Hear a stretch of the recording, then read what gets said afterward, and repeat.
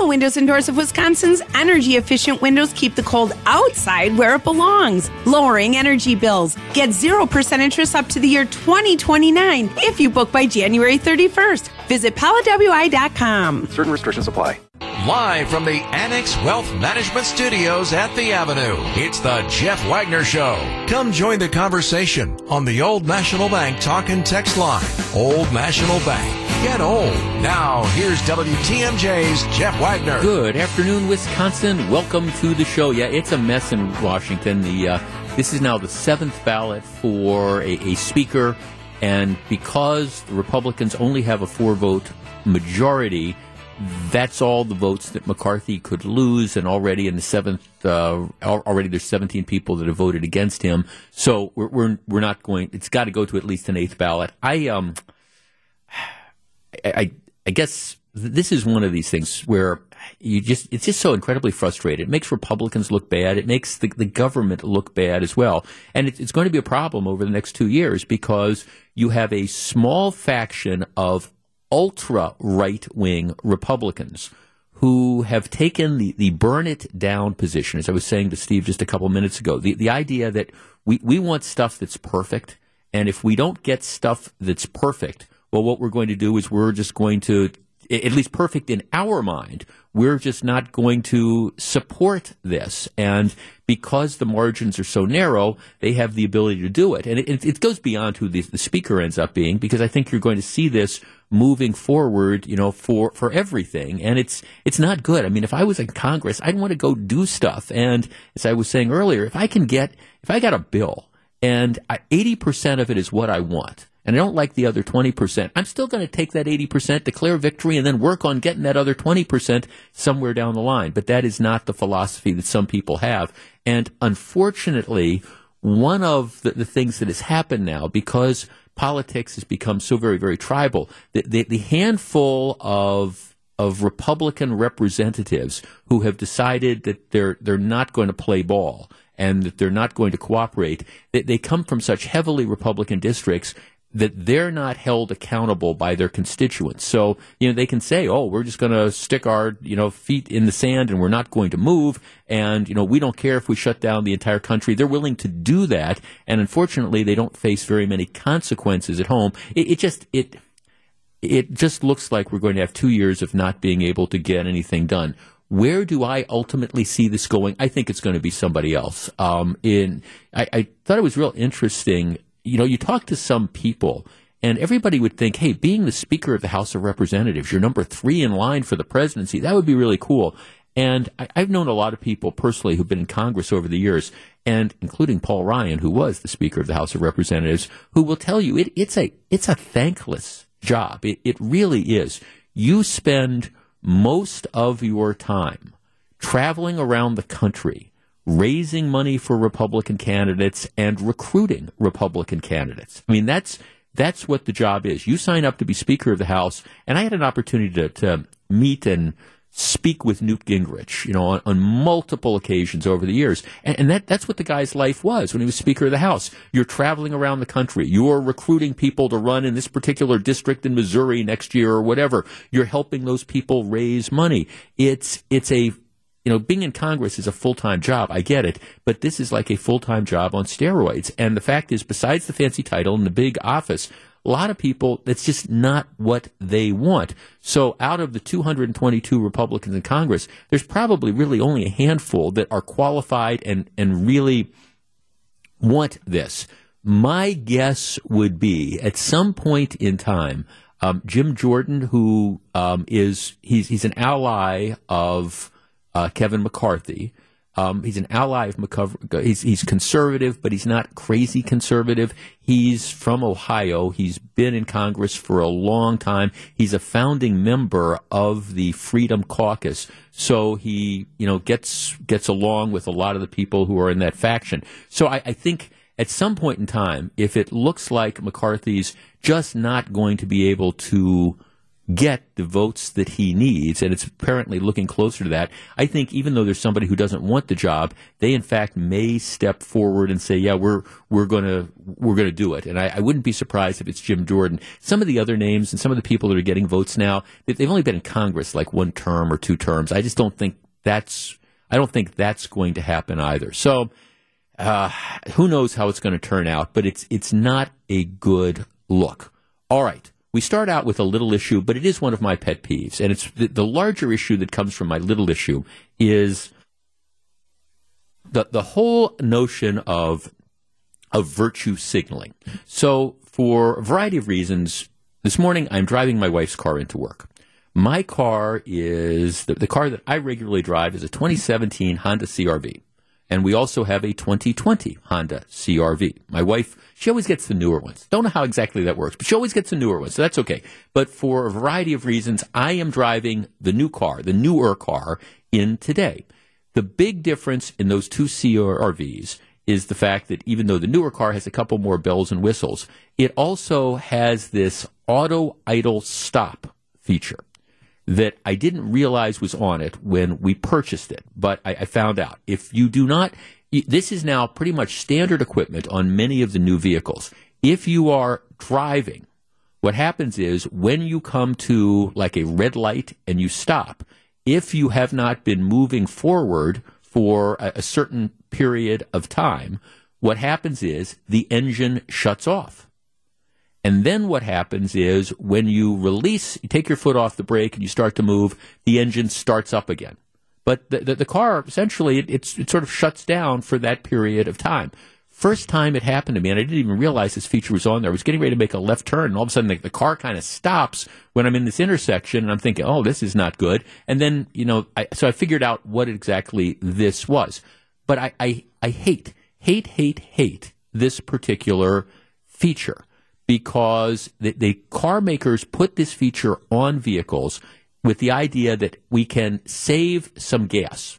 The idea being, cars, if the engine's not running, when the car is idling, well, you don't need the gas to do that, so you can save it. In the real world, maybe you get a 3% savings, and that's a maybe. They're still not really sure about that, but in the real world, maybe it's about 3%. The flip side is, on a lot of these cars, it's noticeable when the car stops, and then there's just a little bit of a pause, which is annoying, and I think it can be dangerous. On top of that, you've got other issues. Now, I don't claim to be an auto mechanic, but every time this happens, the starter engages. So under normal circumstances, like on my old car that does not have this feature, I start the car in my garage, pull out, and I only start the car once. The battery is only called on to start the car once, and then I drive, I come down to work, I get out of the car, I turn the car off. Well, if you've got this auto idle stop feature and you're driving, it's entirely possible. I was keeping track today. I hit more than 10 spots on my way into work where if I had not disengaged it, the auto idle stop would have shut down the car. Now, I don't know for sure, but it seems to me it cannot be good. The wear and tear on parts to have the car starting over and over again. Now, I understand some of the car makers say, well, we're going to make bigger starters. They're going to be better. This shouldn't be a problem. I don't see how that can be, because, it just, every day, it's the difference between starting your car 2 or 3 times and starting your car 20 or 30 times, that's got to wear out the starters faster. It just seems to me it does. And I understand some of the auto manufacturers say, oh, no, that's not going to happen. But that's the reality of it. So I think it's going to be harder on a number of the parts. The amount of savings that you get from this are slim. I won't say none, but they're slim. But yet, what you have is, this is the feature that is in these cars, and you have no choice. You cannot buy a car without this feature. You can buy a car, like mine does, that has a button that you can disable it, but you have to disable it every time you start the car. So you have to remember to do this, shut it off every time you start the vehicle. And there is talk about new cars coming out not even having the button, the feature that allows you to disable auto idle stop. We bought a new car that's getting delivered like late February, early March, and that was one of the first questions I asked once we had decided on the vehicle. I said, okay, the 2023 model of the car I just purchased, is this going to have the ability to disable the auto idle stop feature? And the salesman assured me it was, because I'll tell you, if it didn't, I might have rethought that. So the big picture is we've got this, hey, we're the government. We're going to tell you that this is the way that we're going to make you, be able to save a little bit of gasoline.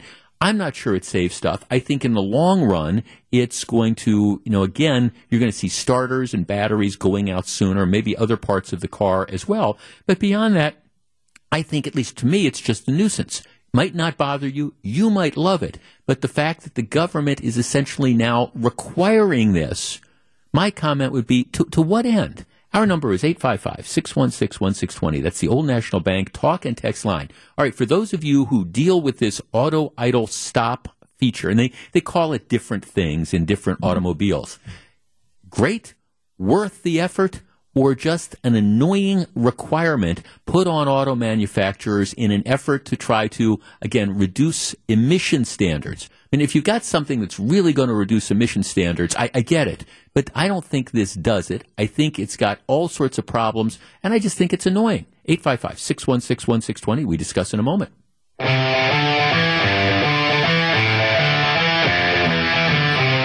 855-616-1620, which is the Old National Bank talk and text line. Look, and I don't claim to be a mechanic, but you've got this auto idle stop feature, which is designed to, right, and one of our texters says, well, it's not just gas, it's emissions. Well, that's it. If you're using less gas, you're producing fewer emissions. It's all kind of like tied up. But this idea that the car is going to stop is just, to me, I think it's annoying. I also think it's going to be, the unintended consequences are going to be the impact this has on all the other parts of the car, like, for example, the starter, which is used 10 or 15 times to get you to work when otherwise it would be used as one. I'm sorry, I understand the auto manufacturers, I'm looking at this, says, well, this isn't going to be a problem because the starter is going to be reinforced and designed to withstand continuous use without wearing out too fast. Well, okay. But if you use something 20 times a day versus one time a day, it is much more likely to wear out sooner. What am I missing? One of our texters says, Jeff, regarding the auto stop problem, it is a problem. I work for a huge parts store and a lot of new cars with that feature. It's the wear and tear, you're right, not only on the starters, but also on the alternators, the batteries, and the electrical system in general. Jeff, I first encountered the auto engine killer on a rental car some years back.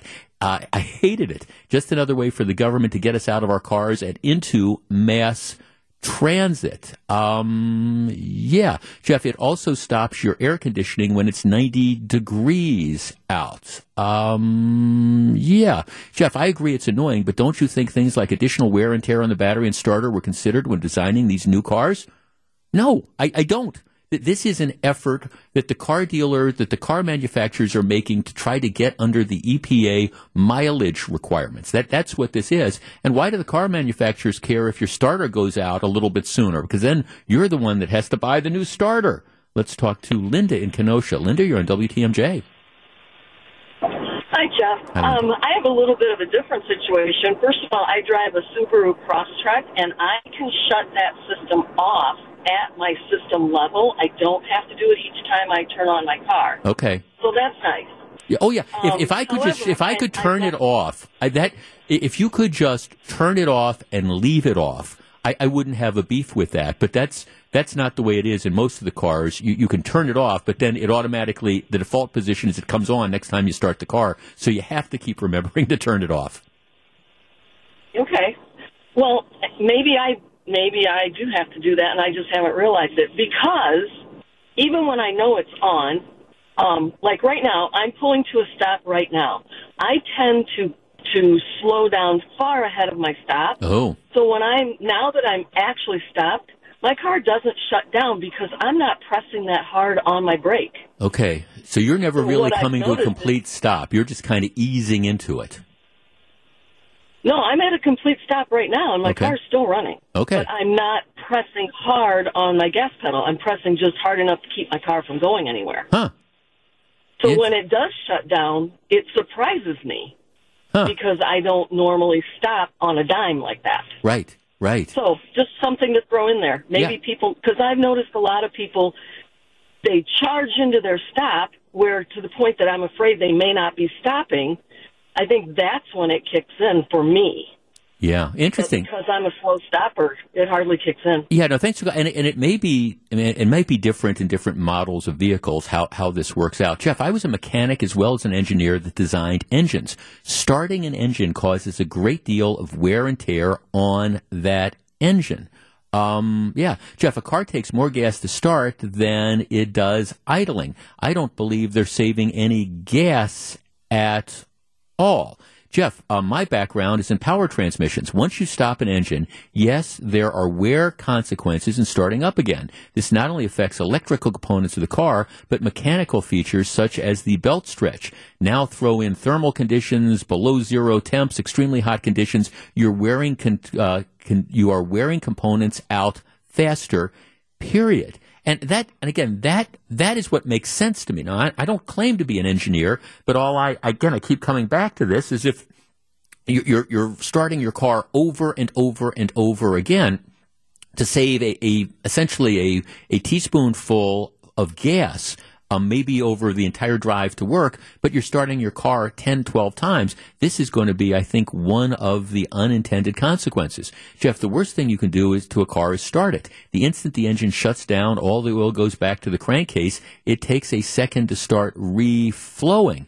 Yeah, that's, I think, and again, it's, to me, where I really first noticed this was the first time this kicked in for me is I remember I was making a left turn. I'm out in the intersection. There's cars coming the other way, and I'm getting ready to, pull in front of the cars to make the left turn. And all of a sudden the car has stopped, and I'm going, okay. And then it started up again. I'm thinking, what the heck is this? And then I learned it was the auto idle stop. Jeff, I have it in my 2016 BMW. Turned it off the day I purchased it. Never turned it back on. But for some reason, when I take the car in for service, they turn it back on. I think it's worthless. And again, if I had a vehicle that allowed me to just plain turn it off and leave it off, I'd be fine. But again, most of the cars, that's not it. That's not the default position. Jeff, my bigger let's see, 855-616-1620. Jeff, putting this feature on regular vehicles is nonsense. The feature originally started out on hybrids, but they were originally designed to work this way. If you're talking about an electric vehicle or a hybrid, there's an entirely different, it starts in a different way. You've got the battery motor, you've got the gasoline engine that kicks in, no question about it. Let's talk to David in Mequon. David, you're on WTMJ. Hey, Jeff. Hi, Thanks David. for taking my call. Sure. Really quickly, so I have that feature on my car. One car, I actually cannot turn it off.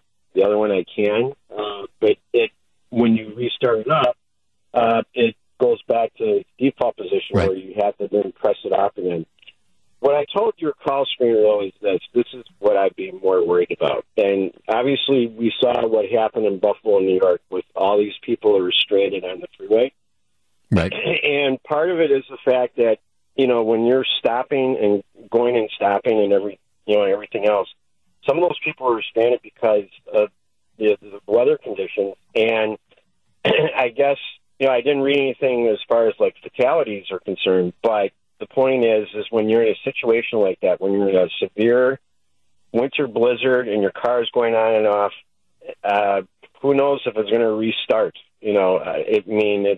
I would be very wary of having that situation happen and get stranded completely. Yeah, no, thanks for calling. Now, it varies from model to model. Sometimes when it's really cold or really hot and your car's air conditioning is running or the heating's running or it hasn't reached a certain level, it won't kick in because the battery isn't going to be able to supply enough heat or cooling. But I guess this, to me, again, it's the classic example of virtue signaling. We want to reduce emissions. Don't you love the planet? So let's put this thing on that is going to cause your car, in my opinion, to wear out a lot sooner. Let's put this feature on which is going to aggravate people so we can say we're doing something. So I got reacquainted with Auto Idle Stop this morning. Memo when I'm driving home. Remember to push that button, turning it off.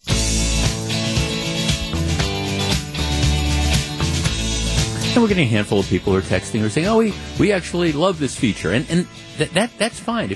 My idea would be, if you want to make this available as an option on cars, and you want it, that's fine. If you want to put it on there, but allow people to disable it permanently, I think that's the way to go too. But this idea that we are the government, we're going to tell you what you need to do, and so we're going to make you have to disable it every time you start the car, or the move that is afoot to not even allow you to disable it in the first place. And I think that's coming, if not in the next year's models, maybe 1 or 2 years down the road. That's where my objection is.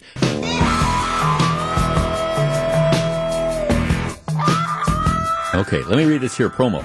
On Sunday night, if we win, we're in. Green Bay plays Detroit with a playoff berth on the line. We'll have day-long coverage on WTMJ Sunday at noon, leading you up to kickoff at 7:20. And as soon as the game ends, we'll be live with instant reaction and expert analysis. The best coverage before and after the game is on Wisconsin's radio station, News Radio WTMJ. I saw that promo, and it was kind of interesting. There's a story in the Wisconsin State Journal, and the headline, maybe it grabbed readers, but it's one of these most ridiculous headlines around. Here's what it says. Last day at Lambeau, Aaron Rodgers knows Sunday might be his final home game with the Packers. While the Green Bay Packers, Aaron Rodgers understands the scenario. This is how it starts. While the Green Bay Packers quarterback would love nothing more than to beat the Detroit Lions on Sunday Night Football and punch his team's ticket to the NFL postseason, he also knows his team will be the NFC's number 7 seed, meaning a home playoff game cannot happen. And that means the Packers' primetime matchup with the Lions will be his final game at Lambeau Field if he decides to retire after the season. And then it goes on. Can we just have an honest conversation here? There is no way in God's green earth that Aaron Rodgers is retiring after this year. Aaron Rodgers is guaranteed $58 million next year. Now, Aaron Rodgers, I guess it's conceivable that the Packers could work out a way to trade him if they wanted to do that, and that's a fair conversation. But Aaron Rodgers, even as sort of odd as Aaron Rodgers can be, Aaron Rodgers has done nothing throughout the course of his career which has indicated that he has ever been willing to leave money on the table. And I get it. But remember, there's lots of quarterbacks who over the years have restructured their contracts and taken less money because they've already made a ton of money so that the team would have extra to spend on other players. That has never been Aaron Rodgers. I mean, Aaron Rodgers has always, and I get it. We saw with the catastrophic injury that happened to the player on Monday Night Football. I understand that these football players, they take lots of risks and things like that. But Aaron Rodgers has always been about Aaron Rodgers, and Aaron Rodgers ain't walking away from $58 million. So this talk about Aaron Rodgers retiring, give me a break. He's not going to retire. It might be, like I say, it might be his last game at Lambeau Field if the Packers decide to trade him and they can find some team to partner up and he's willing to go. There's all those different factors. But, Aaron Rodgers might retire. Before the season's over, let's just put this to bed because he's not walking away from $58 million. Period. He's just flat out not. And, you can mark the tape on this one. I tell you what, if after the season ends, if Aaron Rodgers decides to announce that he is retiring and he's leaving that $58 million on the table, I will wear a Detroit Lions sweatshirt for an entire week while doing the show. That is my offer. But it's not going to happen because Aaron Rodgers isn't going to walk away from $58 million. And by the way, I don't necessarily fault him. You've got somebody who you're at the end of your career, somebody's going to offer you and pay you $58 million. I don't care how much money you have. You always want to have more money. That's just generally the thing. So Aaron Rodgers might be his last home game at Lambeau Field. Well, it's going to be his last home game at Lambeau Field this year. But unless he's traded, he'll be back for opening day next season because he's not going anywhere. And I understand it. There's 58 million reasons why he's going to be back. All right. This is, I think, one of the most significant, if not the most significant, criminal justice initiative in the last half century. and you have a say on it. Tony Evers does not have a say on it, but you do. Here's the deal.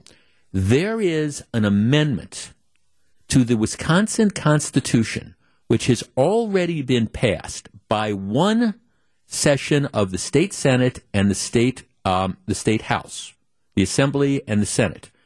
If it passes a second session, and you have a new session, so last year the old Senate, the old Assembly passed it. This year it will be considered by the new Senate and the new Assembly. If it passes, it then goes to the voters. And if the legislature can get its act together and get this passed in the next month or so, it will go to the voters in April on the ballot. And you will have a chance to change the Wisconsin Constitution. If voters approve it, after it has been approved by two separate sessions of the Assembly and the Senate, it becomes the law. Tony Evers doesn't get to veto it. Tony Evers doesn't get to water it down. It's just the way it works. Last year, this amendment I'm talking about passed the Assembly 70-21. It passed the Senate 23-10 last session. So if the Senate and the Assembly get their act together, you can have a say on this in April. All right, so what does this amendment do? In Wisconsin, it will change materially the way judges and court commissioners get to look at bail for people. The way it stands now, under the law, the exclusive thing that judges or court commissioners are able to look at in setting bail is whether or not somebody is a flight risk. Are they likely to show up for trial? Now, obviously, the significance of the crime is sort of an indirect factor in that, because if you're looking at at 5 days in jail for spitting on the sidewalk, chances that you showing up for trial are much better than if you're looking at 15 counts of murder and you've got nothing to lose, because if you're convicted, you're going away for life. So seriousness is indirectly implicated in the whole cash bail process.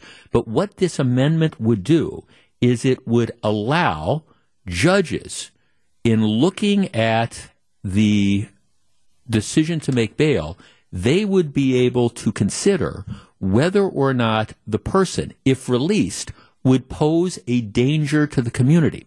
And this is how the federal system has worked for decades, actually, since I worked in the federal system. So a judge having somebody like a Darrell Brooks could look at, okay, what is the guy's flight risk? But if I release him on bail, or in determining what the appropriate amount of bail is, I'm also able to take into account the fact that the guy's prior record, what is the nature and underlying circumstances of the crime.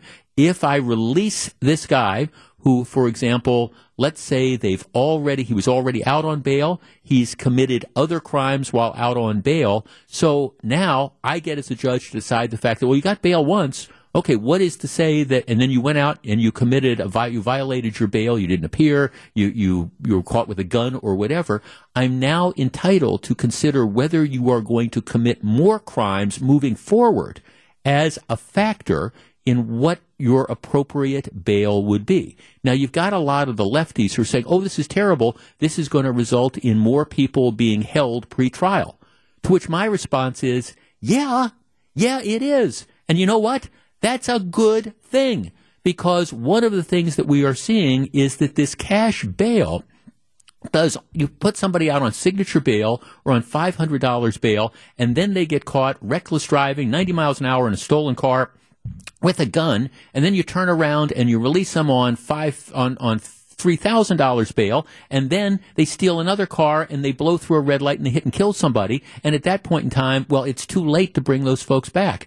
The ability to consider somebody's prior record and the nature of the offense they are charged with in setting bail, to me, it is an absolute no-brainer. And I think if the legislature gets its acts together, you will have a chance to vote on that in April. You'll have a chance to say yay or nay as to whether or not we should change the Constitution to give judges more power to hold dangerous criminals or people accused of very, very dangerous crimes with a higher bail before they go out and therefore deprive them of the opportunity while they're awaiting bail to go out and kill witnesses against them or things of the like. Our number is 855-616-1620. That's the Old National Bank talk and text line. Dangerousness as a factor, criminal record as a factor in setting an appropriate bail. Yay or nay? To me, this is a no-brainer. We discuss in a moment.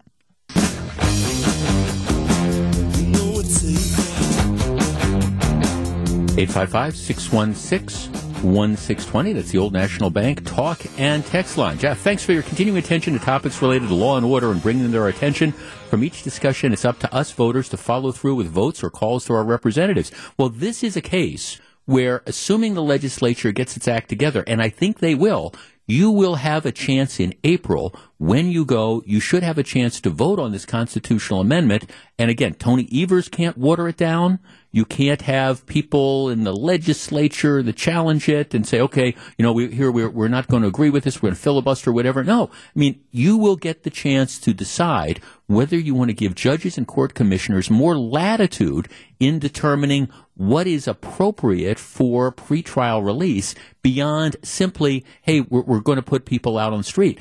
And by the way, and will they end up coming back? And by the way, for everybody who's out there saying, oh, this is going to be terrible, you're going to be locking up all these people, like I say, this is not a novel concept. That the federal system has allowed dangerousness, prior criminal record and things. Are you a danger to the community? That's been the standard. Well, since I was a federal prosecutor a long time ago, the standard being, is somebody a flight risk? Fine.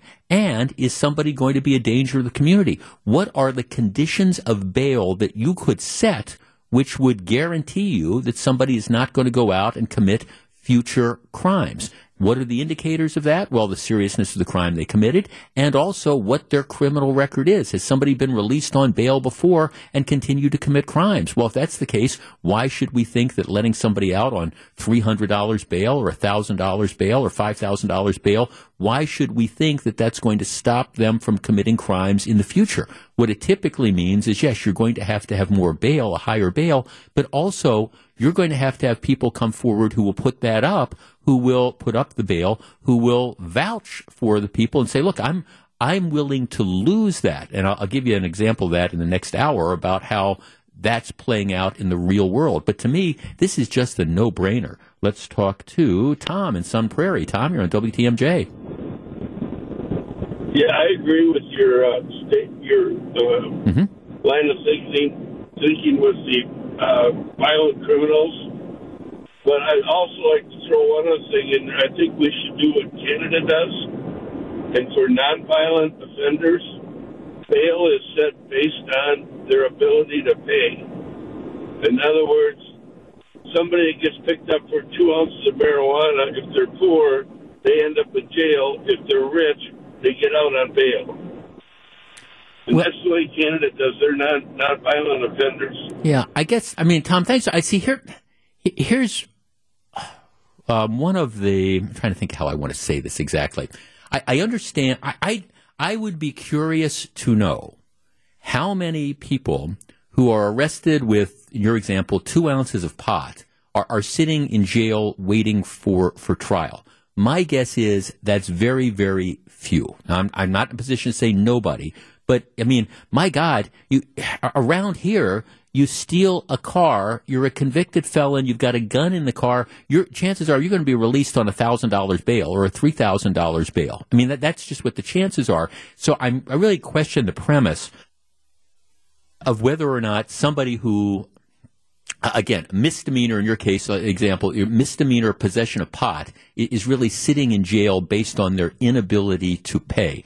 What I have found, and I say this repeatedly, is you got to understand, around here, you got to work to get yourself thrown in jail or sent to prison. You have to. The problem isn't that we send too many people to prison. The problem is we don't send enough people to prison because you have judges that will bend over backwards to avoid imposing long sentences for a variety of reasons. And as a result of that, it goes back to what I argue about the broken windows theory of law enforcement, which is the small stuff you make a big deal of small stuff so it doesn't become bigger stuff. But I understand that's out of fashion right now. But what happens is you have people, we're not locking enough people for the small stuff. So I really question how many people, for example, are sitting at the House of Correction awaiting trial on a couple ounces of marijuana possession, unless it's a situation where they've violated their parole or something like that, or they violated terms of their probation, not being allowed to possess drugs or something like that. But your first offender 2 ounce of marijuana, I just don't think those are the people that you're going to find that are ending up in jail. See, bottom line of this, and one of our texters makes a very, very good point. The texter says, look, Jeff, the problem is as long as you've got progressive judges and court commissioners who don't want to preventively detain people, that this law isn't going to work out. Well, and I appreciate that you can make that argument, because ultimately it's going to come down to the court commissioners and the judges who make this decision. And I guess all I can say is if you've got judges, because right now what you have is court commissioners and judges who wash their hands of a lot of bad decisions they make. They say, well, we made this decision, but you have to understand we couldn't do anything because all we could do is look at flight risk, and we determined this person wasn't a flight risk. Well, all right, take that excuse away from them. And if you have judges that are still releasing people on stupid low bails after committing dangerous crimes, or if they have lengthy criminal records, well, okay, then maybe somebody, just maybe, will run against them. In any event, this could very well be on the ballot in April. And essentially the voters get to say yay or nay. Once it's on the ballot, you get to decide whether to amend the state constitution. We'll talk more about it as it gets closer, assuming it is on the ballot. But for me, some votes are hard, some decisions are tough, some are easy. This would be the easiest decision you would have on the ballot for years. Live from the Annex Wealth Management Studios at the Avenue, it's the Jeff Wagner Show. Now, here's WTMJ's Jeff Wagner. Good afternoon, Wisconsin. Welcome back to the program. For those of you keeping score at home, they have now started the 8th ballot. This is the third day. It is the 8th ballot in an attempt to find a Speaker of the House. And again, Kevin McCarthy, who is the choice of there's 222 Republicans in the House of Representatives. He needs 218 to be elected. And there's people you can manipulate it a little bit by if some people choose to vote present, but for all intents and purposes, he can only lose 4 votes. And as it stands right now, this is the 8th vote, 16 with 1 no vote. But I don't, unless there's been something dramatic that has happened to change the dynamic, I don't know how this is going to be different. But maybe things will change this time, but we're still going through this process. And bottom line is, what you have is the House of Representatives completely paralyzed. One of the interesting things is apparently none of the employees get paid until none of the employees get paid, which could be a big deal for them as well. All right. There was a story that caught my attention. I think I saw the story on, it was on Channel 12. My wife called my attention to it, and it was in the category of people will steal anything. And I said, yeah, people will steal anything. I love it. When Wauwatosa police last week started a pursuit with a driver who refused to pull over, they didn't know what to expect. The chase ended minutes later in a serious crash, then a foot chase in Milwaukee. Okay, no surprise there. 2 men were arrested. It was then that the police discovered their car was full of stolen mail. An investigation revealed at least some of it was taken minutes earlier from a blue U.S. Postal Service mailbox on North Avenue near Wauwatosa City Hall. Wauwatosa police are still investigating how the men obtained the key they used to steal the mail, opening the mailbox. But those so-called arrow keys can be used to open any blue mailbox in a zip code. They're the same arrow keys that give mail carriers access to community mailboxes like those in apartment buildings. This is, by the way, one of the reasons why mail carriers are at such risk nowadays, because what happens is you have these people who realize that if you can get the keys that the mail carrier has, It's pretty much like the keys to the kingdom if you want to find stolen mail, because those keys, they're like universal keys. Once you get one of those keys, you can go into apartment buildings. You can open all the mailboxes in apartment buildings. You can, in this case, apparently get into some of the mailboxes and steal them. And this apparently is the latest thing, as people are going in looking for, stolen checks that you can then sell on the internet to other people. But it's one of these categories that people will steal just about anything. All right. We were talking in the last segment of the program about something that you can do, maybe in April, to make the community safer by giving judges and prosecutors more power to detain potentially dangerous people before their trial comes along.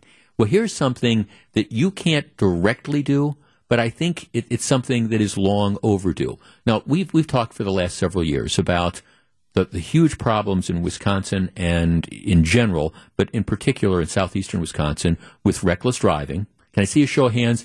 Anybody who over the course of, the last 2 weeks has been out and about on the roads and has watched somebody driving like a complete and total jackwagon? Almost all the hands go up. Okay, so you've got that. Same sort of question. You've got the reckless driving that is going on. Well, reckless driving is not a crime. Reckless driving is an offense. It's an ordinance violation for which you can get a ticket. And the way it works right now is you get the reckless driving ticket. The ticket is limited to, let me see, what is it? I think it's $250 to start off with. That's the ticket.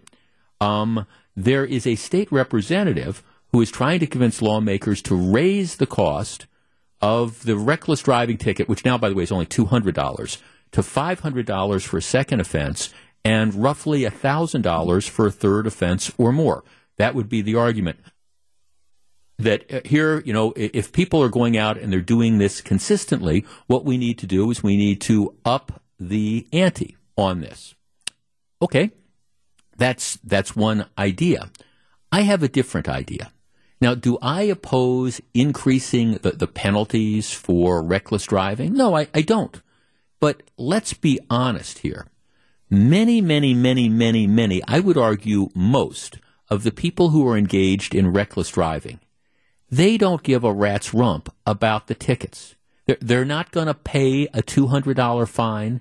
They're not going to pay a $500 fine. They're not going to pay a $1,000 fine. You can give them the tickets. They will crumple them up as soon as the police officer walks away, or maybe, before the police officer walks away, throw them in the back seat of the vehicle and take off. The idea of fining people does nothing. We've learned this from the idea that of people driving without driver's licenses. You catch them driving without the license. Okay, you give them a fine. 3 days later, they're driving They're driving again. They don't care. It's not a deterrent. Now, for you or for me, maybe getting a $500 fine or a $1,000 fine would be something that you'd think of. But for the general people who are, hey, I'm going to drive 90 miles an hour in the bike lane and I'm going to run through a red light. Okay, a $500 fine doesn't make any difference because they're not going to pay it. So my question is, instead of increasing the fines, why don't we meaningfully increase the penalties? Now, for example, in this state, first offense drunk driving is not a crime. It's not. It's an ordinance violation. Now, there's all sorts of penalties that come along with it, but it's not a crime. Second offense drunk driving is, with particular penalties. Third offense drunk driving is with greater penalties. We have a sliding scale. My question is, rather than fooling around with, let's increase the fines that aren't a deterrent and people aren't going to pay, what about increasing the penalties in a meaningful fashion? First offense, reckless driving, okay, that's a fine. You can get fined up to $1,000. Second offense, reckless driving, that is a crime. Maybe it carries 1.5 years in prison. Third offense, reckless driving, it's a crime that carries a maximum penalty of up to 5 years in prison. Figure out what the penalty scheme you want to have is. But if we're serious about reckless driving, don't we need to start talking meaningfully about penalties? And candidly, to me, anytime you've got a reckless driver somebody that's going to blow through a red light at 65 miles an hour in a 25 mile an hour zone, to wait until they hit and kill somebody, at which point in time then it is a felony and they're going to go off to prison for a long time. Why do we wait until they do that? Because a $500 fine or a $200 fine, it's not stopping them from doing it. The only thing that will stop them from doing that is either putting them in prison or a fear that people are going to go to prison. All right, our number, 855-616-1620. That's the Old National Bank talk and text line. There's a Democrat legislator who's pushing for increasing fines for reckless driving. I don't care about that one way or the other than that is just putting lipstick on a pig. That's not solving the problem. And candidly, if you're going to drive in a reckless fashion, and you can define reckless driving however you want, whether it's knowingly and intentionally running red lights more than 20 miles an hour over the speed limit. I'm not talking about declaring every time somebody comes to a rolling stop and on a right turn on red that rises to the level of reckless driving, but define it appropriately and then punish it appropriately. Anybody have any problems with criminalizing second, third, fourth, fifth offense, reckless driving? 855-616-1620. That's the Old National Bank talk and text line. Back to discuss in just a moment.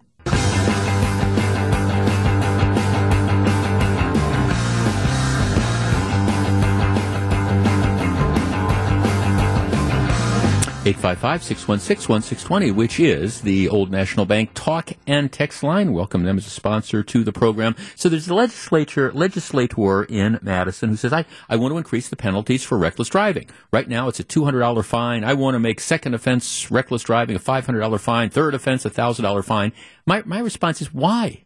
I mean, the people don't pay the $200 fine. They could care less. You think a $500 fine or a $1,000 fine is going to deter them? No. My argument would be, let's get serious about this. Let's say we're going to treat this just like we do as drunk driving. First time reckless driving offense. Okay, we'll allow it to be a civil forfeiture. $200 fine, $500 fine, whatever you want to make it to be. But after that, you're going to jail. Is that an unreasonable sort of thing? And again, define reckless driving however you want. You want to make sure it's a significant sort of thing. But why are we put up with this? Jeff, there's a guy currently in the Walworth County Jail who's been cited for reckless driving since the 1990s. I'm sure there is. I mean, there's no question about this. This is something that there's no deterrent for. Jeff, unfortunately, nobody wants to get serious about reckless driving. Just like the idea that red light cameras will fix the problem. Reckless drivers will not pay fines, and most of the cars flying through red lights either have no license plates or they are driving stolen cars. Well, there's no question, by the way, that stolen cars and reckless driving go hand in hand. Now, is it possible to drive recklessly when you're not in a stolen car? Well, yes, it is. But my guess is if you would look at a lot of the reckless driving you see, a good percentage, maybe even a majority of it, is in cars that end up being stolen. Because it's not your car. What do you care? And again, we wait around here. We wait and wait and wait until one of these chronic reckless drivers blows through the red light and hits and kills somebody. And at that point in time, we get all serious about this. Well, maybe if we got serious about it the fifth or sixth or seventh or maybe even the second or third time they drove in a reckless fashion, maybe more people would be alive. Now, the district attorney in Milwaukee County, in the story I was looking at on TMJ4, he said, well, I think what we also need to do is increase the penalty for car theft. We need to raise it from a maximum penalty of 1.5 years in prison to 5 years. Well, I don't have a problem with that, except the district attorney's office, they're the ones that won't waive juveniles into adult court for stealing cars, no matter how many cars they steal. They're the ones that rarely ask for jail penalties in the first place when it comes to car theft. So this is another one of these things where you can increase the penalties, but if you don't have a DA's office that's going to push for incarceration and you don't have judges that are willing to say, yeah, car theft is a really, really big deal, the system ends up bogging down. So I appreciate, once again, that by making second offense or third offense reckless driving, by making it criminal, it's only as good as the prosecutors who are willing to enforce it and the judges who are willing to impose penalties. But to me, once you get that, If you have somebody that's engaged in reckless driving and you have the district attorney's office wherever that just decides they're not going to charge these offenses as crimes or they're going to look the other ways, well, that's more ammunition to vote the DA out the next time he or she is up for re-election. And if you have judges that are unwilling to take those reckless drivers and get them off the streets, well, that's a reason to maybe try to vote some of those judges out. And again, it just gives us more tools to deal with. Jeff, I certainly have no objection to increasing second and third offenses, but I'd say no. I'd say for penalties rather than up to 5 years in prison, I'd like to see minimum penalties enforced. Well, right. That the idea would be we have a minimum penalty of a year and a half, say, for your third offense, reckless driving. And a maximum, I don't know, maybe make it a maximum of 5 years so you can take into account the person's prior criminal record. But, we can argue about what the appropriate penalty should be, and I think that's a fair conversation to have. But when are we going to get serious about dealing with crime in connection with this? Because the bottom line is what we're doing now isn't working. We're not solving the car theft problem. We're not solving the reckless driving problem, and we can put all the billboards up we want about it. We can talk all we want about it, but the bottom line is it's not getting any better. And I think the only way you get this started is by creating an incredible disincentive. It starts with juveniles, but it also applies to adults. And if you got people that are driving in a reckless fashion, why, oh, why do we let them continue to do it up until the time that they kill somebody? Just asking.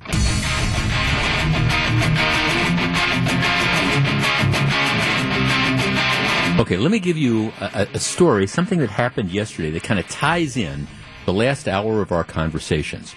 There is a punk 20-year-old guy named Jaquan McMurtry. All right, now here's the deal. March of 2021, maybe you're familiar with the story, McMurtry was released on a signature bond, which means he didn't have to put up any money. He just had to sign promising to appear after charges of possession of a firearm by an adjudicated delinquent of a felony were filed. So that means that when he was a juvenile, he did something that was the equivalent of a felony. So he wasn't allowed to possess a gun. He had a gun.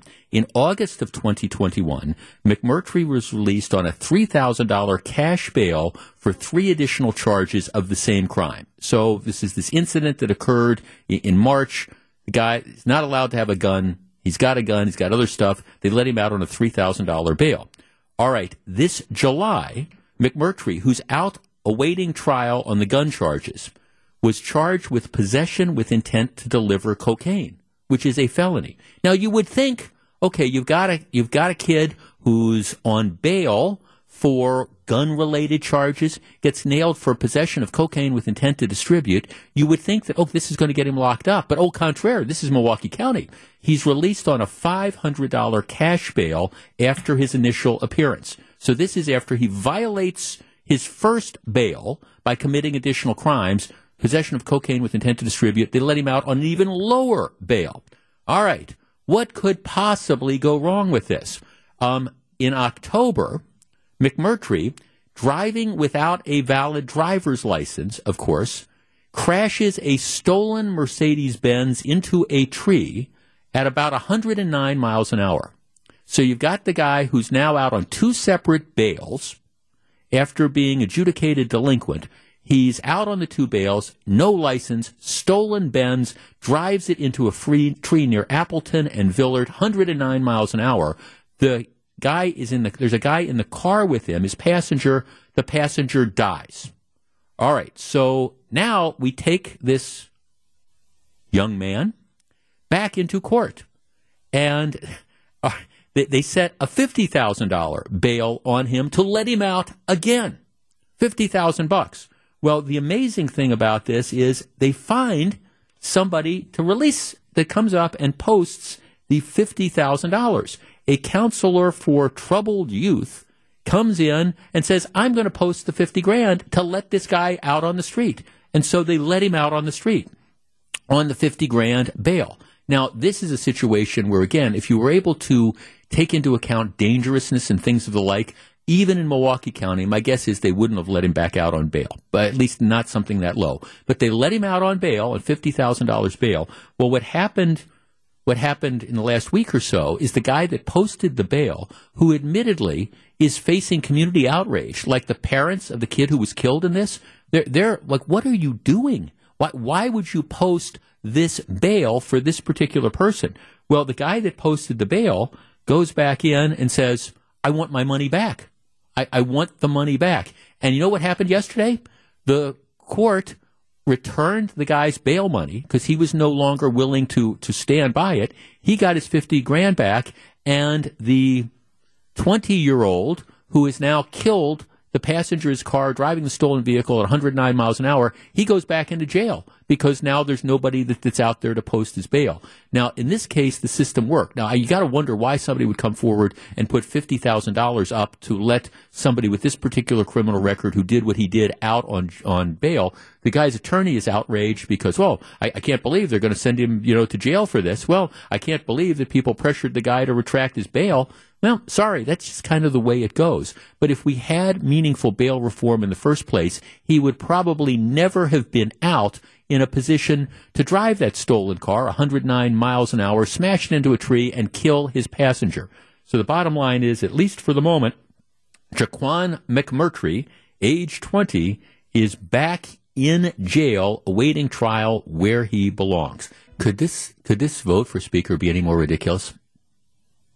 No.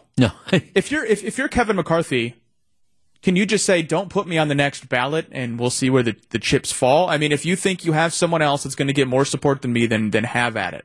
Well, except he wants the gig. Why you want the gig is a whole nother story. I guess I think the whole thing is an embarrassment, but the thing that to me is just unimaginable is why the House Republicans are letting this play out in this public fashion.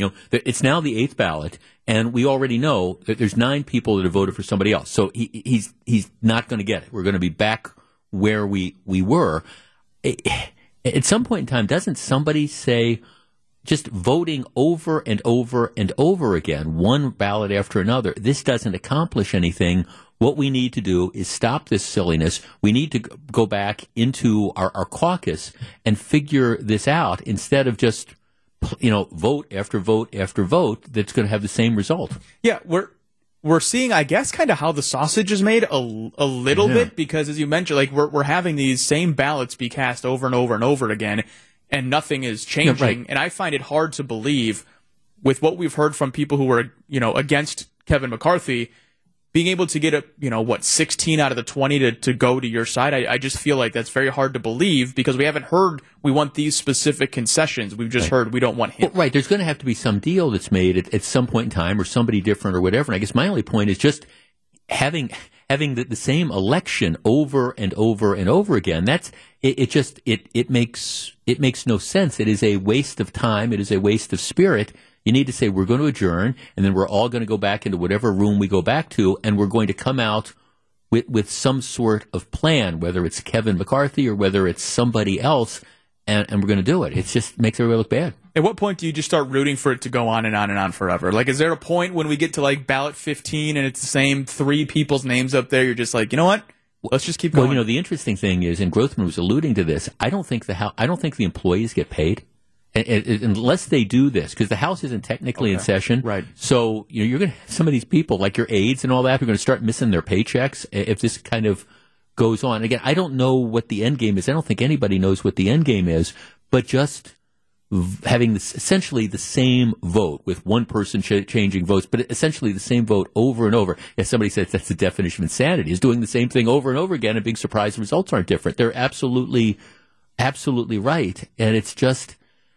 Mike, the thing that, from people with a historical perspective, there have only been 2 times. This is only the 3rd time since the Civil War that they have not elected a House Speaker on the first ballot. Once was during the Civil War, once was in 1923, and now 2020, 2023. Well, it's the 100-year anniversary. It is. It's just because, what typically happens is you go into your caucus, you have the Republicans or Democrats, they take a vote, and whoever wins the majority, then everybody comes out and they vote for that person. Well, you got some of these folks who just are refusing to do that, and they've got the whole thing tied up, and it just it makes Republicans look bad.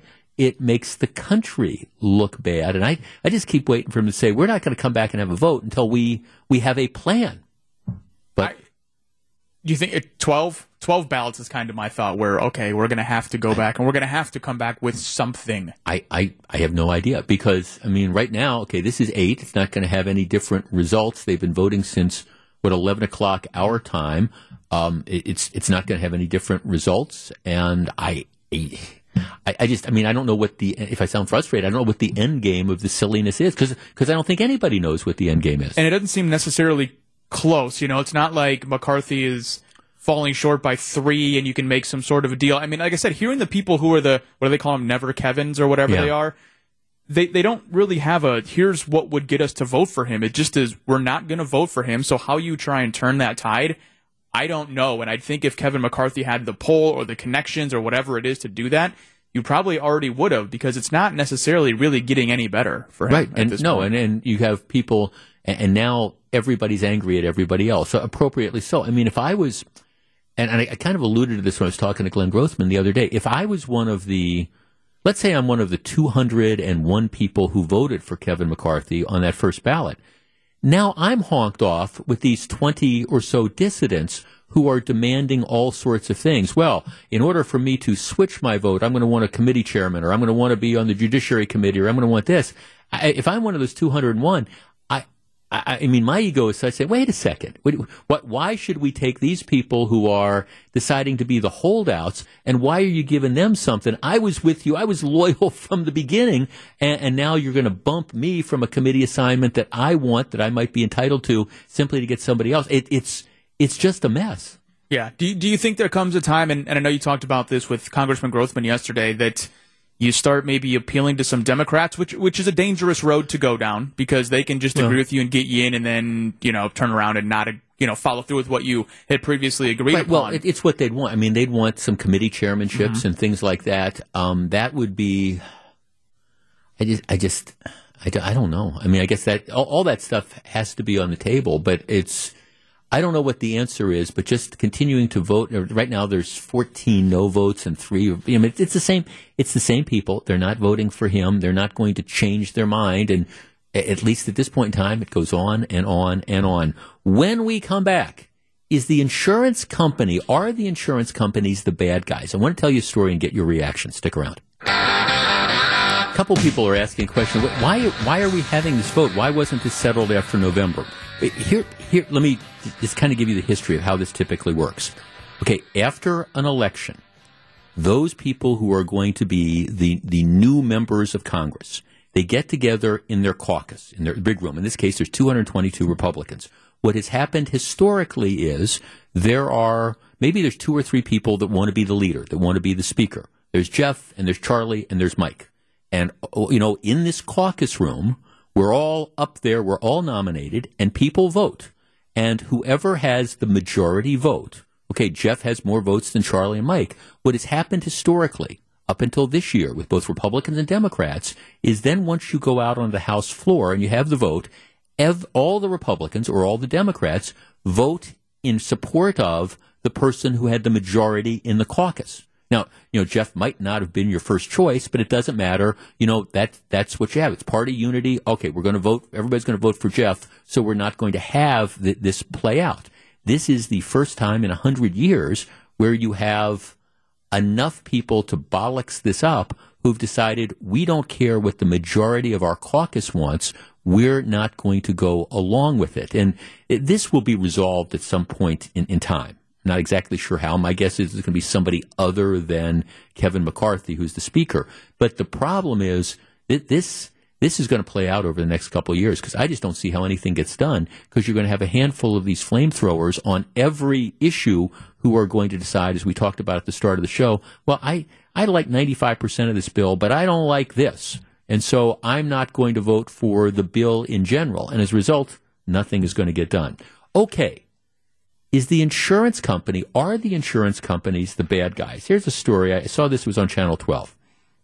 A couple in Milwaukee Two families tell Channel 12 their Kias were stolen multiple times, and now their insurance companies are dropping them.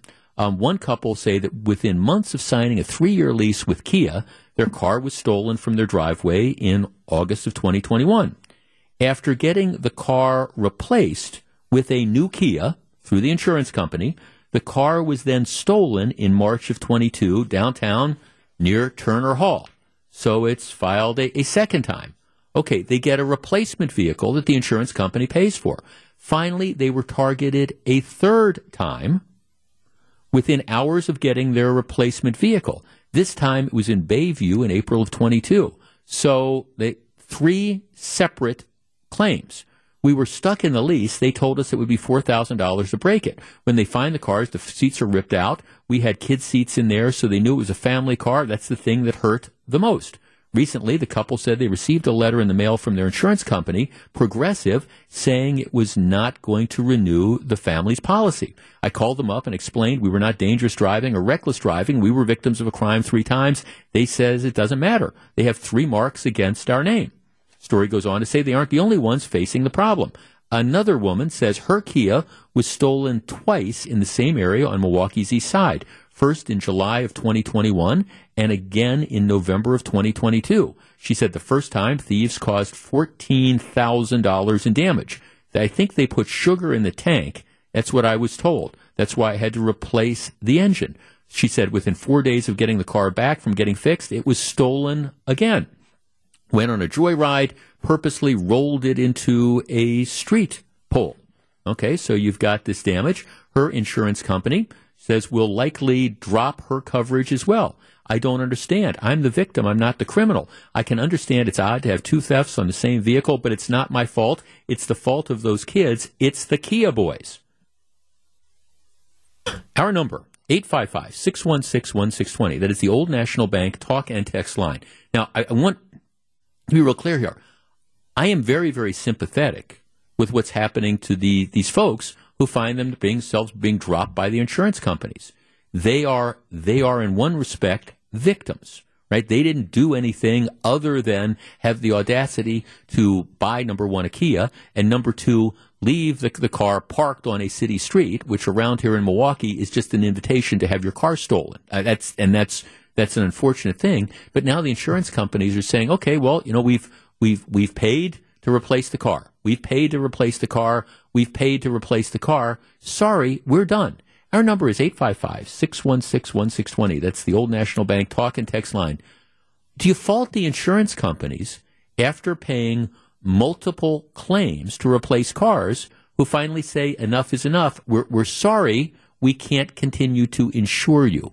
Is that an unreasonable position for the insurance companies to take? 855-616-1620. What do you think? We discuss in a moment. I mean, here's the story in a nutshell. One couple who owns a Kia had the vehicle stolen 3 separate times. And by that I mean, at a Kia, car gets stolen, gets totaled, insurance company gets them a new Kia.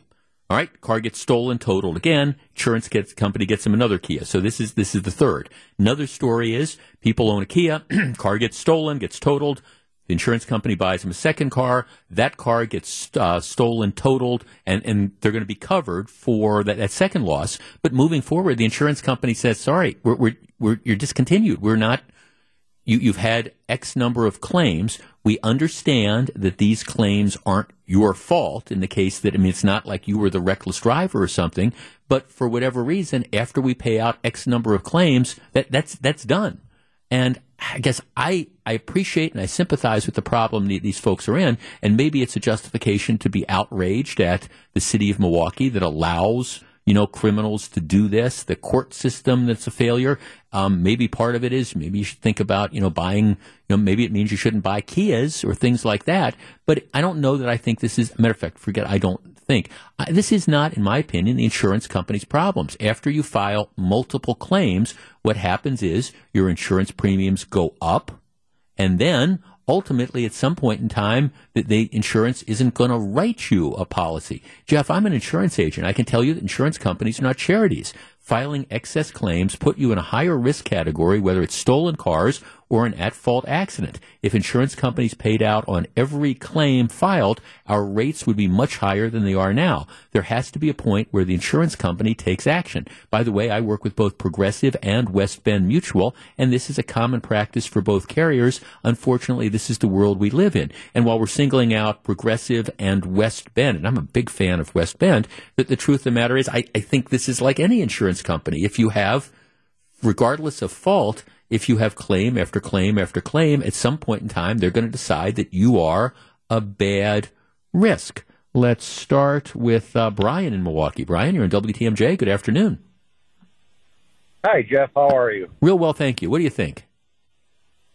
Well, I feel bad for the individual, but I don't blame the insurance companies. In fact, I have a friend of mine knows an individual that got their Kia stolen, and their insurance company paid them Sure. for the car and told them flat out, if you buy another Kia, we will drop you.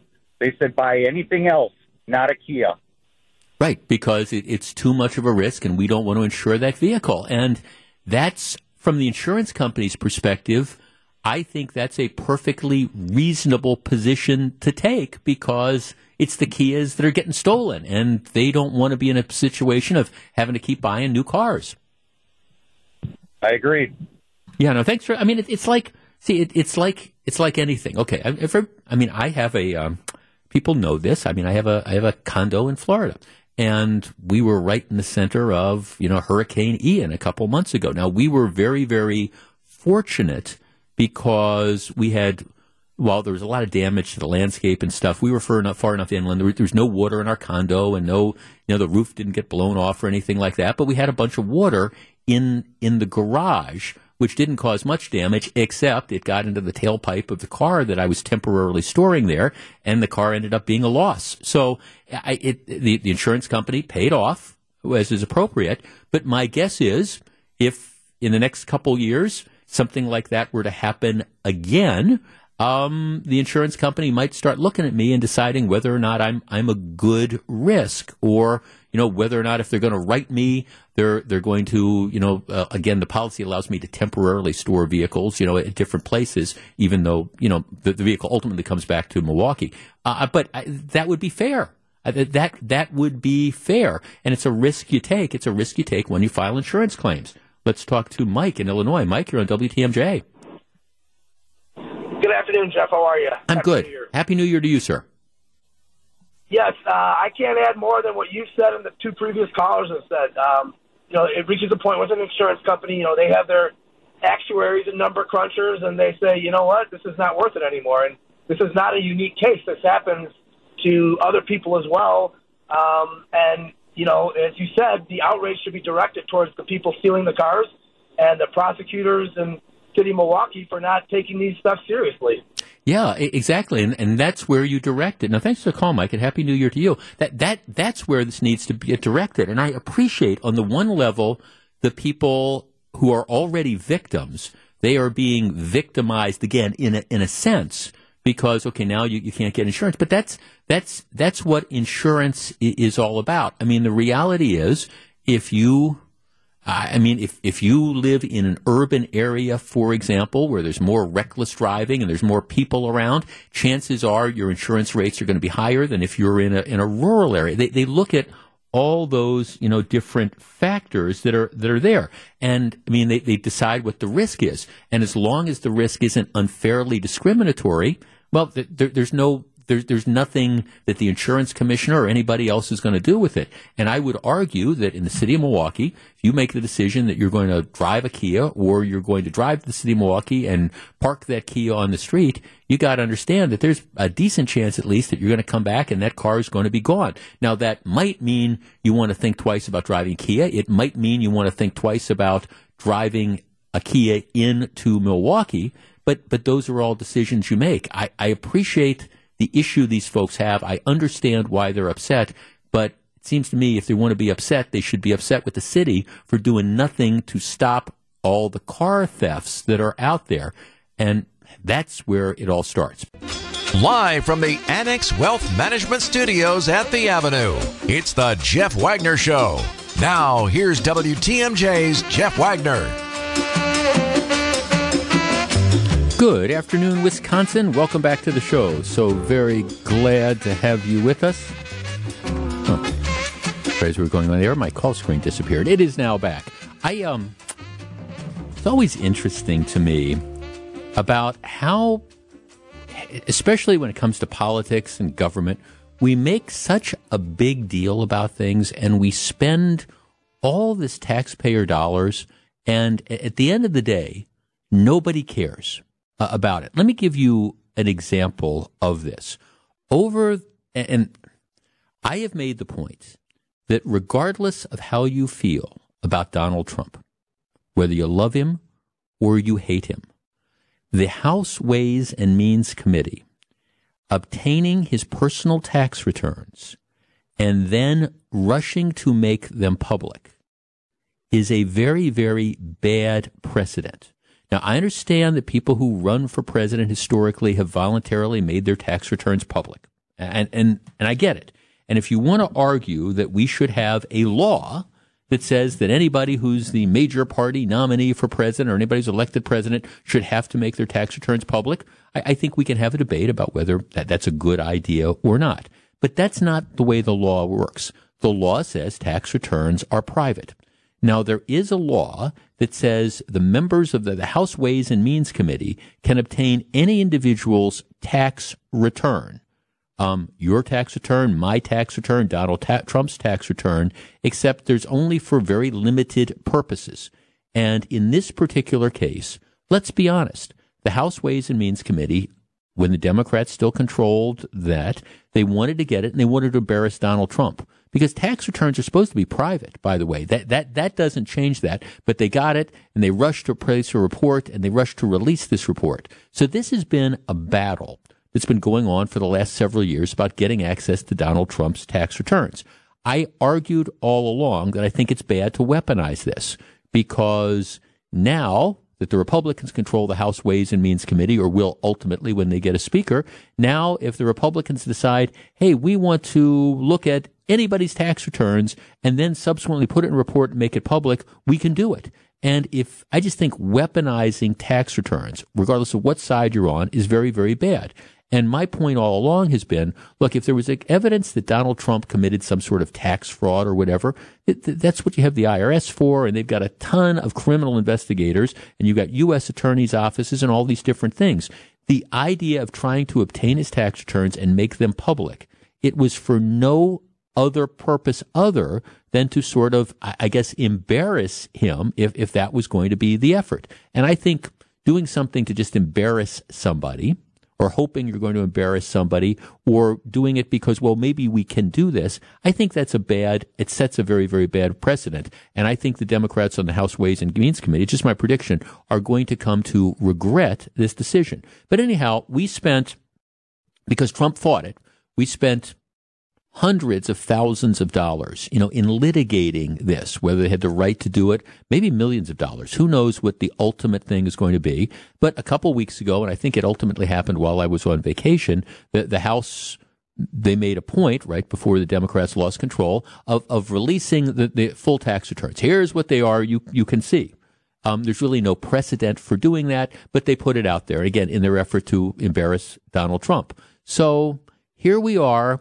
What, a week and a half later, after years of fighting, the tax returns have been public, and you know what? Nobody cares.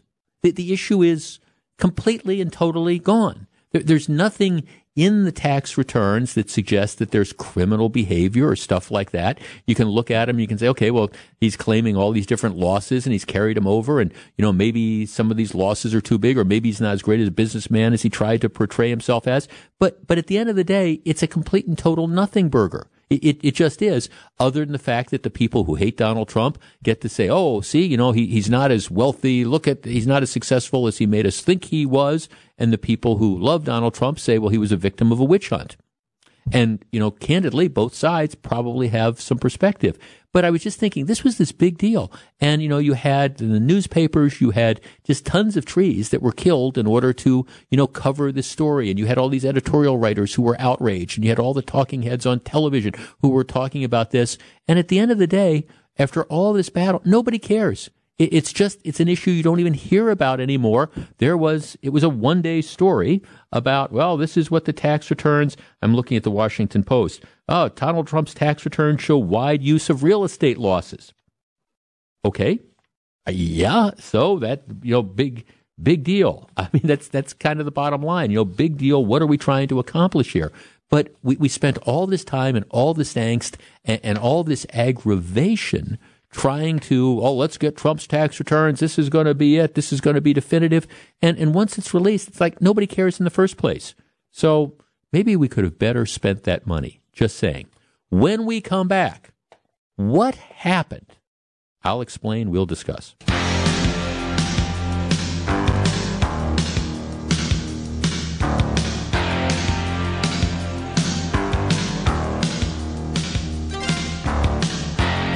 So very glad to have you with us. Getting a lot of feedback on the Trump tax returns. And I mean, look, I get it. If you're a Trump hater, Trump haters are going to hate. Oh, this is great. We've got the tax. My point was, first of all, I think people are going to regret this. This is an unprecedented thing. You are now weaponizing what is always, at least historically, be considered to be personal information. But my larger point was nothing came of this. All that for the last 3 or 4 years, you got all these huge battles. We got to see this. This is it. And the truth is, nothing. I mean, nothing of substance. Somebody said, well, we showed that the IRS didn't audit them in a timely fashion. Now, the IRS disagrees with that. One of the Democrats on the Ways and Means Committee, that's his argument. But that's you don't need to release the details of the tax returns to determine when an audit started. It was political theater. It was an attempt to embarrass Donald Trump. And look, I'm a never again Trumper, so I've got no love lost one way or the other. I just think it's bad that we are weaponizing tax returns, and I think that a lot of the people who were embracing this when it happened to Donald Trump, they might not think it's as great if the Republicans try to use this. Okay. I don't shop. My wife takes care of most of the shopping, which is good because I'm not one of these guys that like to go in the store and browse. I'm a buyer. If I got to go into a store, I go in with a certain mission. This is what I'm here to. I'm here to buy a bathroom scale. So where are the bathroom scales? Here, I'm going to buy it. I don't go wandering around different aisles looking for other stuff. I got the bathroom scale. I'm getting out of the store. Having said that, there was a Bed Bath & Beyond store not too far from where I live. And of the various stores that you would go into, I like going into the Bed Bath & Beyond store. I mean, you'd go in for the bathroom scale, but inevitably I'd find stuff that kind of looked interesting. Now, again, in the home goods sections, it takes a lot to interest me, but I liked the Bed Bath & Beyond stores. I thought that they were well organized. I thought they had a lot of stuff in them. And we had a store that was close by us. So, if it was one of those deals where, okay, you're not going to order it on the internet, you're not going to order it through Amazon, you can go to Bed Bath & Beyond. And I really didn't mind going to Bed Bath & Beyond. So I was disappointed a couple of weeks ago when I saw this sign. I was driving through and it said closing. They were closing this particular store. And I thought that's too bad. It's been a while since I've been to Bed Bath & Beyond, but I kind of like the store. Well, apparently the problems go well beyond the store within about a mile of where I live. Here's the story in the Wall Street Journal today. Bed Bath & Beyond shares plunge as it explores bankruptcy. Home goods chain says sales for the third quarter are expected to fall by nearly a third. Bed Bath & Beyond said Thursday there's doubt about its ability to keep operations funded as sales continue to fall amid inventory woes and flagging customer traffic at the battered retailer. Sales for the third quarter are expected to fall nearly a third. The company's shares and bonds have been trading at distressed levels after it has struggled with a string of losses and burned through its cash reserves. They had secured financing in August to help get through the critical holiday season, but they can't refinance their existing debts. And then it just talks about how they've been struggling to keep their stores stocked. And they've been struggling to keep a hold on customers following an overhaul by previous management that replaced national brands with private label products. Our number, 855-616-1620, which is the Old National Bank talk and text line. For those of you, and I understand, maybe you've never been to a Bed Bath & Beyond, but, it's a giant home goods store. And as stores like that go, like I say, I thought I thought it was a pretty good store. And I was always able to find what I needed when I got sent on that mission to go buy things. But clearly, it has changed. And now the stores are closing en masse, and it's looking like they're going into bankruptcy, and maybe they're going to be able to come out, but maybe they won't. Our number, 855-616-1620. That's the Old National Bank talk and text line. What happened? And are you sorry to see Bed Bath & Beyond go? And if Bed Bath & Beyond goes, what's going to be next? Is this, are we really seeing the start of the demise or the continuation of the demise of these big box retailers? 855-616-1620. What went wrong? We discuss in a moment. 855-616-1620. That's the Old National Bank talk and text line. Bed Bath & Beyond, which was, it's a huge national retailer that I think you can make an argument was a leader in like the home goods industry. They're closing stores all across the country. Their third quarter numbers were brutal. They're having trouble getting financing, and at least according to the Wall Street Journal today, they are considering seeking relief in bankruptcy court. None of which are good things. So, what happened here? 855-616-1620. Jeff, I went last month to buy a new kitchen mat before holiday entertaining. I was shocked that they only had two styles, and both of the mats were $50. With Amazon and Costco, they've gone under. I ended up leaving the store empty-handed and ordered one from Amazon for $25. Yeah, Jeff, Bed Bath & Beyond was always way overpriced, and there was nothing there that you couldn't buy on Amazon for a lot less.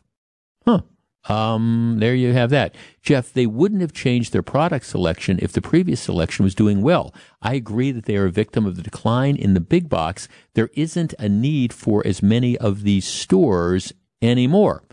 Jeff, I live in Sheboygan. That store closed quite a while ago. People in Sheboygan weren't paying exorbitant prices. It was way out of line. I personally wondered how they survived as long as they did. So, not a lot of love for Bed Bath & Beyond. I guess I look at this and I always, again, I'm bad. I don't have enough of a framework. I'm a buyer as opposed to the shopper. Because like I say, my mission would be, we need a bathroom scale, or we need the bath mat, or we need this or that or the other thing. I need a spatula or whatever, and I'd get tasked with going over there and buying that particular item. But I admit, in those cases, I wasn't price sensitive. I wasn't, okay, well, how much does the spatula cost at Bed Bath & Beyond versus if I go up to Target or if I go up to Costco or whatever. I bought it. I always thought that there was a decent selection, but apparently some of that stuff has changed over the years. Jeff, I think they were priced out of business. And I think, that may very well be the case, but that could be what the larger message is here. The fact that when you talk about these big box retailers, whether it's department stores, like Boston Store, for example, which if you've just moved into this area in the last couple of years, you're saying, what is this Boston Store that this man speaks of? Well, Boston Store was one of these huge retailers that existed forever. And then it just, those stores, the classic department store that a lot of us grew up with, just completely and totally disappeared. There's some of the big box retailers that have managed to figure out how to do it, whether it's the Targets, which still thrive, and whether it's the places like Costco. But for a lot of these big box retailers that are like the specialty places, in this case, the home goods, I think what you're seeing in a lot of cases is they're flat out not able to compete, especially when they have problems keeping, their inventories there. Because if you go over, like the texter was saying, looking for bath mats and you've only got two choices, well, you might be inclined to look elsewhere. Jeff, I'm no businessman, but I would say comparing online sales in a store to offering it a discount for in-store to spot any differences would be a good place to start. If you can't stay in the black with both systems, you might have to recognize that the search function and variety immediately available online is much more competitive than the limits on being able to stand up as a brick and mortar competitor. No, I think, that's it. Jeff, much like you, when I make a decision to buy something, I often like to go someplace and look at it and buy it. I do believe that down the road, we're going to be very frustrated when we find out that we're unable to go to stores and actually buy things in person anymore. I, by the way, agree with that. I think that's the big challenge. And I've talked about this on this program before. For me, it's bookstores. And I know that there's a lot of people that love the classic bookstore. I know that love to go in and look at the stores and stuff and look at the books. And I appreciate there's always going to be a value for people who want to browse in that particular fashion. But the problem you have with that is the bookstores are always going to be limited by their inventory. I mean, I've told this story before. There was a book I wanted not that long ago, Paper Chase. The guy who wrote Paper Chase died, John Jay. So I'd read the book Paper Chase maybe 45 years ago or something like that. I thought I'm going to read it again. Well, I could have gone to one of the bookstores, Barnes and Noble or whatever, and they wouldn't have had that book on hand. They might have been able to order it for me or whatever. But then I'm driving there, and then maybe they'll ship it to me or whatever. On the other hand, I go on my computer, I go on Amazon, and they say, well, we can offer you same day delivery. And this book that's been gone it was written 45 years ago. It's on my doorstep either later that day or the next day. Tough for these big box retailers to compete. So if you're a fan of Bed Bath & Beyond, it's not good. It's not good. When the truth is found to be lies, and all the joy within you dies. Don't you want somebody to love? Don't you need somebody to love? Wouldn't you love? All right. A couple people came in and said, that was quite a tease. They were naked in 1968. Now they want money. Well, here's the story, and it's quite a story. 1968, there was a movie made called Romeo and Juliet. Matter of fact, that movie, chances are that if you were and it was an adaptation, of course, the William Shakespeare play, and it was very, very true to the Shakespeare play. And it's been widely seen. They estimate that it's made hundreds of millions of dollars over the years. It's been sold. It's a movie that's been showed in a wide variety. They used to use it as a teaching tool for Shakespeare, for example, in high schools and stuff. They would show the movie. So it's been around forever, and I think it stands as. I don't know how many versions of Romeo and Juliet have been committed to film, but it's certainly one of the defining versions of that. And if you see the movie Romeo and Juliet, chances are it's probably going to be this 1968 movie that Paramount made. All right, so what's the story? The two people who were cast in the lead roles of Romeo and Juliet, Olivia Hussey, who is now 71 years old. She was 15 at the time the movie was made. And Leonard Whiting. Olivia Hussey, you maybe have heard about. Leonard Whiting, I don't think he went on to do very much. He was 16 at the time, now 72. So they cast these two teenagers at the time. They have filed a lawsuit against Paramount Pictures. They want more than $500 million. They filed this lawsuit on Friday. Why did they file the lawsuit? Well, they said that they were required to perform in the nude. They said that the director, famous director Francisco Zeffirelli, told them that they must act in the nude or the picture would fail and their careers would be hurt. The actors said they believed they had no choice but to act in the nude in body makeup as demanded. So in the movie itself, Romeo, Whiting's bare buttocks, and Hussey's bare breasts are shown briefly during the love scene. The film and its theme song, major hits at the time, been shown to generations of high school students. The people who are suing, the actor and actress, say that they have suffered emotional damage and mental anguish for decades, and that each had careers that did not reflect the success of the movie. Says they should be entitled to more than $500 million because his bare buttocks and her bare breasts were briefly shown during this particular scene.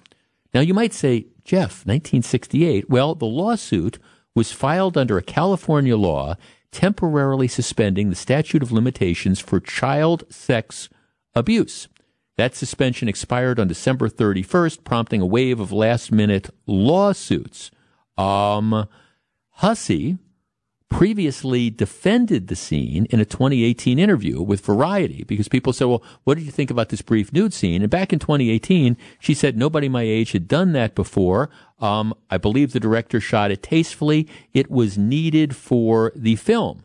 But now the fact that it's, again, 1968, so you're talking about 5 years later, they're saying, hey, we think we were the victims of child sex abuse because his rear end and my bare breasts were briefly exposed. Give us $500 million.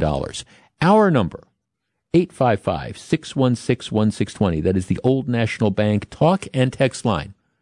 What do you think about this lawsuit? Now, at the time, the actors who were minors, they had parents and guardians and stuff who obviously signed off on this.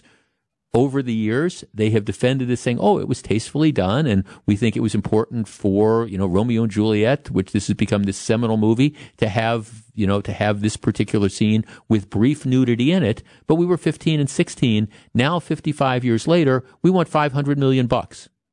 Should they get a dime? Our number 855-616-1620. That's the Old National Bank talk and text line. We discuss in a moment. 855-616-1620. That's the Old National Bank talk and text line. So if you're just tuning in, here's the deal. 1968, they make the movie Romeo and Juliet, and you may remember that. You might have seen it like in a high school English class or something. I think many people view it as the definitive movie version of the Shakespeare play. It was also groundbreaking at the time because Romeo and Juliet in the play were teenagers, and they cast Olivia Hussey, who was 15 years old, in the role as Juliet. They cast Leonard Whiting in the role. He was 16 in the role of Romeo. There is a scene in the movie. It's a lovemaking scene, and they're wearing like body makeup. But during the scene, his rear end is seen, and you get a brief glimpse of her breast. This isn't. I don't even know if it was an R-rated movie at the time. I kind of doubt it, but regardless, there's a brief glimpse of nudity. They agreed to do it. Their parents and guardians on the set apparently agreed to do it.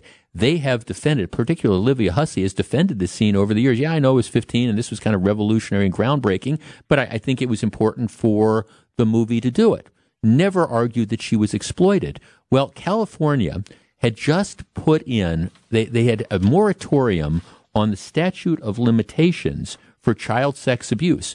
That moratorium expired on December 31st. So on the last day of the year, Romeo and Juliet, Whiting and Hussey run into court and sue Paramount for $500 million, alleging that they have been exploited by his bare butt being shown and a brief glimpse of her breast. 855-616-1620. That's the Old National Bank talk and text line. Here's some of the text. Jeff, lawyer up and get money. Yeah. Jeff, I believe this is very similar to the Nirvana cover album case, right? That was where the in utero, I think that the baby that was shown naked, I don't think that person got any money either. Jeff, everyone was walking around naked in 1968. Jeff, this sounds like somebody is broke. Well, there is an element about that. Jeff, I don't think they have a case. Statute of limitations is way past. Well, again, there was this moratorium. Sounds like they're looking for a payday. 55 years is a long time. Yeah, absolutely. 55 years is a long time. And to me, look, it would be one thing. It would be one thing if they did not know that, hey, you're going to be doing this nude scene. That's one thing. It's another thing where, okay, we know this is what's happening. We're doing this for art, and, you ultimately have the decision to do it or not, but we think that the movie is going to really struggle if you don't. It's one thing to say you were encouraged to do it, but at the end of the day, you make this decision to do it, and apparently your parents sign off on it to come back when you're 71 years old and say, gee, I was exploited when I was 15. It's a money grab, period. Jeff, really, at the current age of 55 years old after the film was made, I watched it in high school in the mid-70s. Why did they suddenly feel exploited? Work must be sparse. Well, they also argue that doing Romeo and Juliet, that their careers didn't take off as much as the movie was successful. Well, okay, maybe they just never found another piece of filmmaking that was as good as like the Shakespeare play. But I think it's really tough to argue that, gee, if Leonard Whiting didn't have as good a career as he might have hoped, it was because somebody got a brief glimpse of his bare butt in Romeo and Juliet in 1968. And similarly, if Olivia Hussey wants to argue that her career wasn't as successful as it otherwise might have been, I think it's very tough to make the argument that was because, gee, you got a glimpse of her breast, in a brief glimpse of her breast in this movie. Let's talk to Chris in Cedarburg. Chris, you're on WTMJ. Hi, hon. Happy New Year. Same to you. So I agree with you completely. I mean, it's they enjoyed the accolades, the money, the fame, all of this, prior, and then all of a sudden we're going to go prude and become prudish on this. Did they not know what was happening? They knew what the script was, and so did their guardians or their parents. Right. And it's just a joke when you look at what's going on today. I mean, Own It. It was the movie of the time, and that's it. So why not just rise above it and be like, yeah, that was me. That was in my career. That was one of the first. Yeah, Chris, you make a really good point. There's millions of actors out there who have roles in movies, and they don't talk. The movie appears and it just disappears, and you never hear about that person again. Olivia Hussey, for example, she's always going to be remembered as Juliet in that movie Romeo and Juliet. It to the extent that she had any status or whatever, a lot of that came from being the 15-year-old girl who was cast in that movie role. Absolutely, and it's like, that was kind of what you did back then, and that was how the movie, how it was, right, how it was written. I mean, that's the way it was. That was a script. Yep. No, so if you didn't feel comfortable, you shouldn't have done out. It. Right. No, exactly. Thanks for that call. Right, and again, it's not like you didn't know that they were filming you when you did this. I mean, this isn't like it's surreptitious. So I just pulled up. Olivia Hussey says that she never achieved, the kind of success that the movie Romeo and Juliet had. Okay, here's some of the movies that she was in afterwards. Romeo and Juliet was 1968. Her next movie was 1971, All the Right Noises. I have no idea what that is. Then she was in The Summertime Killer. Then she was in Black Christmas. Then she was in Death of the Nile. She had a small part in that. The Cat and the Canary, Virus, Turkey Shoot, The Man with Bogart's Face, The Jeweler's Shop, The Undecided War, Quest of the Delta Knights, Ice Cream Man, Headspace, 7 Days of Grace, Tortilla Heaven, and Social Suicide. Okay, that's her filmography, and then she's got some other stuff as well. But I don't know, if you're trying to figure out, Olivia Hussey she was never able to replicate the success she found as Juliet, Romeo and Juliet. Maybe it would be because you're appearing in movies called The Summertime Killer, or Turkey Shoot, or The Man with Bogart's Face, or The Queen of the Delta Knights, or Ice Cream Man. It might be a reflection of the material you chose, or the parts that you were offered and chose to take.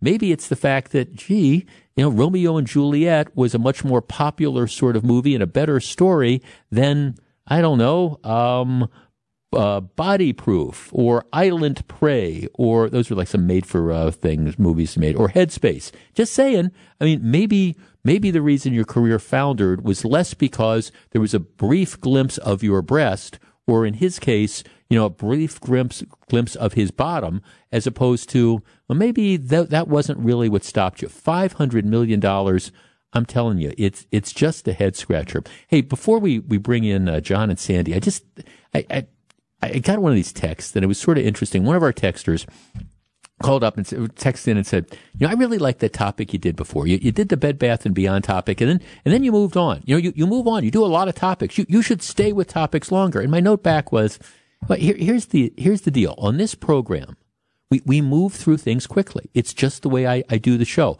You listen to some shows, talk shows, and the hosts they'll spend an hour talking about a particular topic. That's what they like to do. That's how they do it.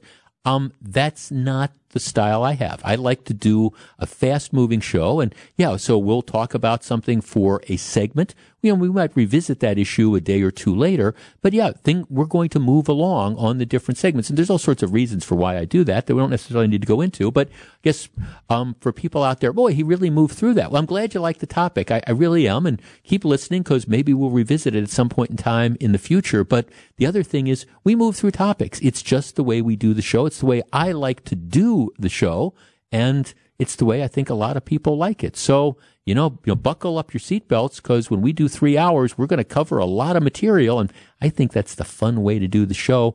Don't want to let too much grass grow under any of our feet.